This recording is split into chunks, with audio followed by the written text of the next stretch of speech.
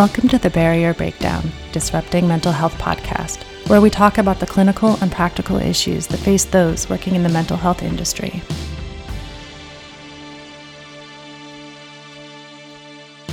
Hello, everyone, and welcome to this week's episode of the Barrier Breakdown. My name is Erin Melano-Bailey, Chief Operating Officer at Cognitive Behavior Institute, and my co-host, Dr. Kevin Caridad, who is the CEO and owner of Cognitive Behavior Institute. On this week's episode, we are joined by Rachel Kelly, who is an author and advocate writing on her life-threatening experience with depression and her recovery.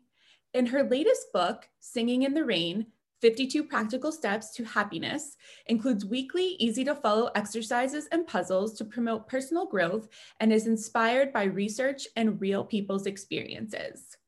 So Rachel, thank you so much for joining us this week on the Barrier Breakdown. You have become a major advocate for mental health. Can you tell us a little bit about why this issue is so important to you? Yeah, it's funny actually, because when you say that, I immediately had this kind of like imposter syndrome and like, hey, who am I to talk about mental health? But yes, I mean, my interest is born from personal experience. We have to rewind quite a few years back to 1997. So in 1997, at that time, I was working as a journalist. I was in the newsroom working at the Times newspaper in London. And my husband was working for Goldman Sachs, because I think when we're thinking about mental health and well-being, it's always important to think of the context. And actually, so we both had exciting but demanding and stressful jobs. And we also had two small children. And I seemed to be fine, keep calm, carry on. I was working, I was playing, I was mothering. I was kind of doing everything. And then one night I couldn't get to sleep. And this was no ordinary insomnia. With the insomnia, started to come some alarming physical symptoms. My heart rate speeded up. I remember feeling very nauseous, like I had to throw up. I was having these very frightening thoughts like, if I didn't get to sleep, I can't get to work. And if I can't get to work, I'm going to lose my job. And it's kind of can't get the word out, catastrophizing thoughts. I think even going back makes me feel a bit anxious. Anyway, I felt iller and iller, couldn't sleep, thought I'd get back to work normal, refasten activity to its normal timetable. I didn't sleep the next night, iller and iller, found myself in a psychiatric hospital. And it was the start of a major anxiety-driven depressive episode. And I was ill for the best part of 6 months. Took a lot of medication, very little therapy back in 97. And I got better. I went back to work. I didn't change anything. And I wouldn't be talking to you now if that had been the end of the story. Because my luck held for a couple of years. I kept going with this busy, demanding, stressful, but exciting life. Crashed again, had a second major breakdown. And that time I was ill for the best part of 2 years. And I was pretty suicidal through that period. Not because I didn't have a good life, but because I felt so incredibly unwell. So that second major episode, that kind of ended around about a decade ago. And then since then, I've been building strategies, working with experts, working particularly with mental health charities here in the UK, finding strategies to stay calm and well. And now I speak to you as someone who feels that I'm recovered, I'm well. And so I'm on a kind of mission to share what I've learned, and maybe, other people might find it helpful, and especially working alongside the charities, because there are people who are finding life difficult and running workshops and writing about what I've discovered in this journey, really. Wow. It sounds like your depression, that was obviously a very personal experience. And what has it been like for you to share that experience that you had with the world, and how has it been received? Well, yeah, so I wrote a memoir about this experience, and especially my experience in a hospital and what that was like, and what it was like to sort of seemingly have this perfect life and then everything crashing. And when that book came out, I wrote it. It's published in the US as well. It's called Black Rainbow. I think I had a strong instinct not to waste what had happened to me. When I was a journalist, I hated my stories. We used to call it hitting the spike. In the old days in newspapers, you had like a physical spike where they put the bit of paper when your story wasn't used. And I felt like my story was not going to be used. I had something to say. And I wanted to particularly address what you might call people who you wouldn't expect to suffer from a kind of mental illness. So I think that people suffering real social deprivation, you can't get food on the table, sure, you might be depressed. And equally, there's a kind of world with maybe more celebrity, artistic types. They might be a bit up and down. Maybe they suffer from some kind of bipolar or mental illness. But I was really interested in this middle category. You know, the lawyers, the bankers, the journalists, people running their own businesses, the electricians, the plumbers, people who didn't seem to have anything to be worried about, but still they could suffer. And I felt that when my book came out and I started working in this field, that was where the real connection was and the resonance. And people put their hands up and said, yeah, I didn't want to admit that I was finding life difficult too, because it's very hard to understand that a privileged life doesn't always mean a privileged health. So I think that's where I've had the biggest impact, is in that kind of neighborhood, in those worlds. Yes, one thing I think it's very timely for us to have you on the podcast. And I think what you speak to, I think will resonate with many, like you described, is when people struggle with anxiety and depression, that sense of powerlessness, hopelessness, fear that nothing will ever change. And they feel so lonely that no one can relate to them. And I think it's going to be really powerful for those struggling to kind of hear they're not alone. And I think your work really goes a long way to addressing that for many. So thank you for that. Yeah, that's very kind. I mean, when you ask about my own response, you know, for me personally, it was incredibly enriching, because people reached out and emailed, and I've suddenly felt part of this community. And, you know, this is back, the book came out in 2014. So, you know, we've already moved quite a long way in terms of discussion and stigma and people being able to sort of say more honestly what's happening to them. But really, back in 2014, you know, it was quite overwhelming and thrilling as well. I mean, I always like that idea that fear and excitement are the same physiological reaction. So it was kind of scary, but it was kind of thrilling that people were coming forward and saying, hey, that's my story. That's what happened to me. And actually, I can't believe you just described it. And it actually took me 7 years to write that book. It wasn't easy because it was hard to go back. And even when I was telling you just now, I felt that little catch in my voice, because it's kind of like, yeah, you know, they were pretty scary times. But I stand here as someone recovered and well. And you know, recovery rates are quite good. You know, even with severe depression like mine, I don't know what the figures are in the US, but it's around 60 to 70% of people in the UK do recover. And I think that's a very important message. Sometimes it can get a little bit gloomy, the conversation around mental health. Definitely provides hope. Yeah, for sure. Absolutely, for sure. Yeah, yeah. I think your book is very interesting also because it's almost as if the pandemic has affected a lot of people who previously may have not related to having mental health issues, and right. really took a toll on them, if for lack of a better word. So I think that's very interesting how there's a lot of folks out there who have never experienced anxiety and depression until the pandemic came, until the lockdowns came, until their lives were seemingly turned, you know, upside down in a way. Yeah, so, I think you make a really good point. And I've been thinking quite a lot about this because, you know, I think one way of understanding what happened to me is that I had one identity, which I had invested a lot in this kind of, you know, tick box, you know, work hard, play hard, you know, kind of a certain identity, and it completely blew up. And I think the link here with the pandemic is that for a lot of people, a certain identity has also blown up. And people are now thinking, well, what am I? Who am I? You know, I've got to redefine myself in so many ways, whether I define myself by my life in my office or my life with my friends or a life that was traveling or whatever your life was. For a lot of people, there's this kind of panic. It's like one identity has gone and I have to rethink my identity. And that's a painful process, though it can be a very enriching one as well. It's definitely a forced self-reflection this time and brings a lot of things to consider. Right. And I think in the rush, I mean, a little bit like I didn't ever stop to think, you know, I was Mrs. Busy. Like, you know, I'd get to work, I'd do my stories, I'd rush home, I'd sort dinner, I'd go out, I'd look after the children. And I never stopped to think or even to feel. And I think this is interesting because, you know, I sometimes think we should rename mental health emotional health.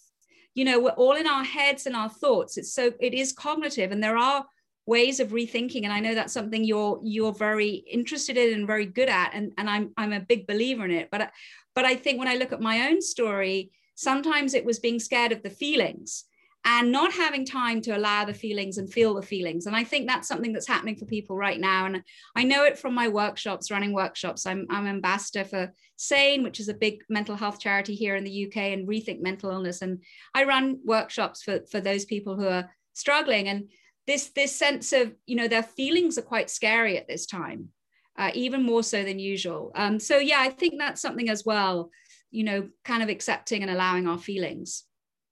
It's almost as if everyone is reinventing themselves as to how they're going to re-engage with the world as we're coming out of the pandemic. So I think you make an excellent point.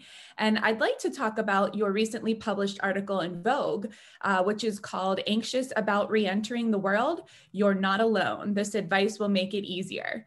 Can you let our listeners know a little bit about what re-entry syndrome is? Right. Well, in this kind of process of the pandemic, I was just noticing with my workshops, people I was working with, this kind of anxiety and nervousness kind of cropping up about, so the new normal, getting back to normal, what did that really mean? So I started kind of researching, and actually it's the idea of re-entry syndrome. It dates back a couple of decades. Psychologists looked at Arctic and Antarctic explorers coming back from big expeditions for maybe 3, 4, 5 months when they'd been away, they'd not seen anybody. And then they came back and they tried to pick up their lives. And they found this process quite tricky. So that was where the idea came. And I think it is part of this concept of this new identity, that you had one identity when you were away, and then you're coming back, and what is your identity when you return? So I would say that we're all changing all the time. I mean, even we're different people before this podcast, and we'll be different people after the podcast. But this kind of awareness of this sense of our change and how we're changing, that is at the heart of the kind of anxiety about re-entry syndrome, because people don't like change. They're frightened of change. And we've gotten used to one thing. And now in this sort of post-pandemic world, we're beginning to come out of that. And it's interesting, we're seeing it everywhere. Different countries have different names for it. In France, they called it the syndrome of the escargot, the snail. It's like coming out of your shell and feeling nervous, like you don't have a shell. And then in Spanish, they call it the síndrome de la cabana. It's like coming out of a little hut and out into the world. So that's something I've been very interested in. How can we make this process go from frightening to fun? And not feel so scary as we engage with this change, this new identity, and re-engaging with this new world. You talked about your work a little bit, and then you're also, I know it's rooted in research. Can you speak more about kind of the research and evidence-based practice that you looked at and how that fits in? Right. Well, it turns out that there is a sort of gold standard psychological approach to handling this kind of anxiety in change. And it's called exposure therapy. And it's probably the approach, I'm sure you guys know about it. You're smiling. Phew, I didn't get it wrong. Sometimes I get this imposter syndrome because I'm always coming from my own experience and experience of people trying this stuff out, as opposed to you guys, you're like the experts. I'm the one always trying things out. So this idea of exposure therapy, and it's probably the thing with the best data, the best research. So the idea is that when we're scared of something, we're scared of change, obviously, what do? We go back under the duvet. We don't want to go out there. It's scary. In fact, it turns out that's the worst thing we can do. It makes it more and more scary the less we engage with this sense of change and what's frightening us. So the gold standard, we want to get from frightening to fun. We want to little by little, slowly by slowly, step out of our comfort zone, and the people I'm working with, the big deal is like maybe you go out for your first cup of coffee, and that's a big deal. And some people just get to the cafe and they walk home. And some people then the next week they get to the cafe, they sit down. The next week they get to the cafe, they sit down and they can order a cappuccino. But if they're directionally feeling this sense that they are okay, almost using some of the mantras as well, is a very useful thing that some of the people in work, that very useful thing, talking to yourself, saying, I am learning and growing. I haven't got anything to be scared about. I'm allowing myself to feel these feelings. They're not going to stick around if I don't invest too many stories in them. You know, all these sort of techniques and tricks just to gently engage with this kind of exposure therapy, and then finally get to the point when you actually even enjoyed that cup of coffee, which I have started to do myself.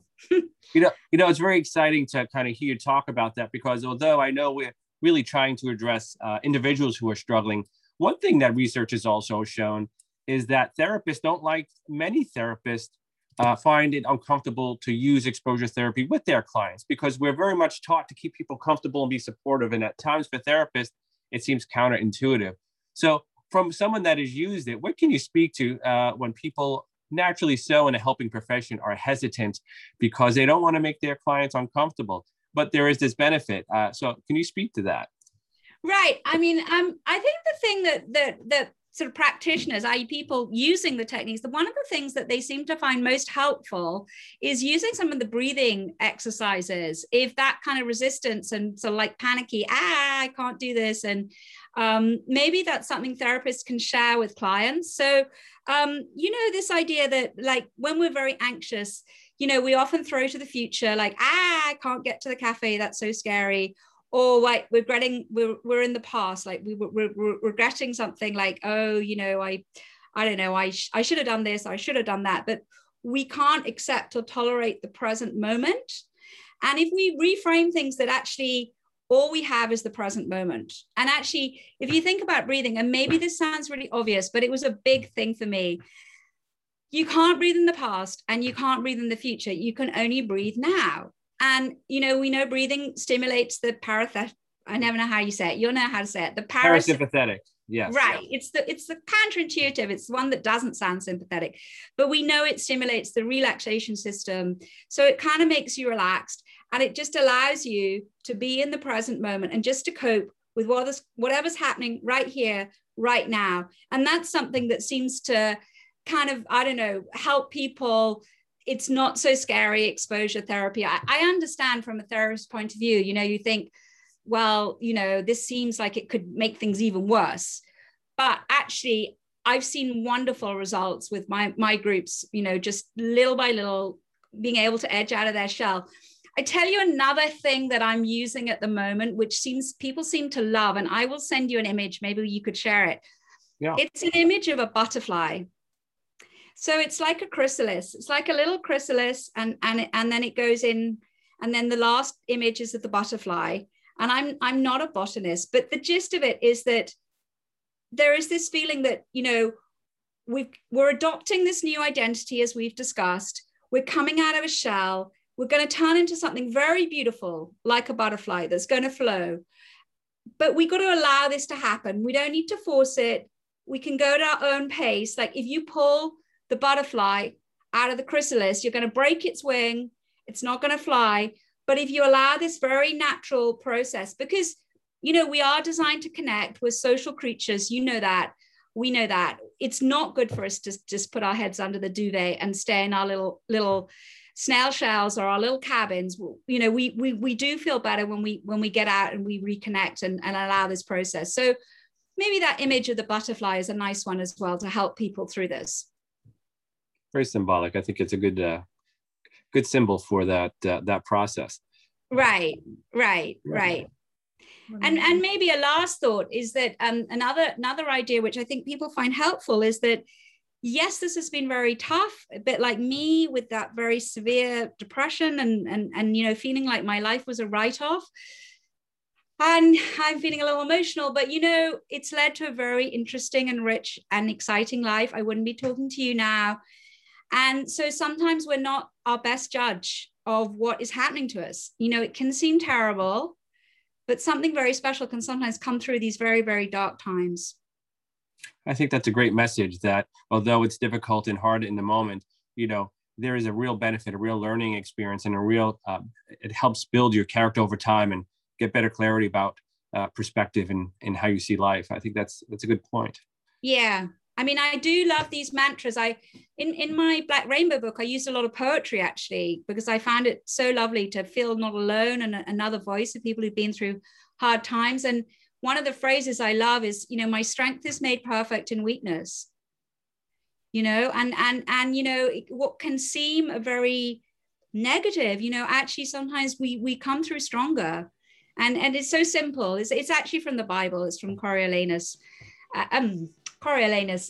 Corinthians, muddling my Shakespeare with my Bible. But yeah, my strength is made perfect in weakness. And I find that's a very gentle and helpful mantra for people to use. Rachel Kelly, thank you so much for being with us. This was an excellent conversation, and we surely appreciate your time.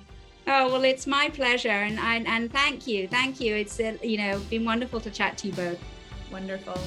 And thank you very much to our listeners for tuning into this week's episode of The Barrier Breakdown. We hope you stay safe and healthy. Take care. Thank you for listening to The Barrier Breakdown, Disrupting Mental Health. Listeners can find all of our episodes on YouTube, Apple Podcasts, Spotify, and Podbean. For more information and to learn about upcoming continuing education events, check out our website, cbicenterforeducation.com, our Facebook pages, Cognitive Behavior Institute and CBI Center for Education, as well as our Instagram at Cognitive Behavior Institute and our Twitter at CBI_Pittsburgh. Don't forget to like, comment, and subscribe. We hope you'll tune in for another guest next week.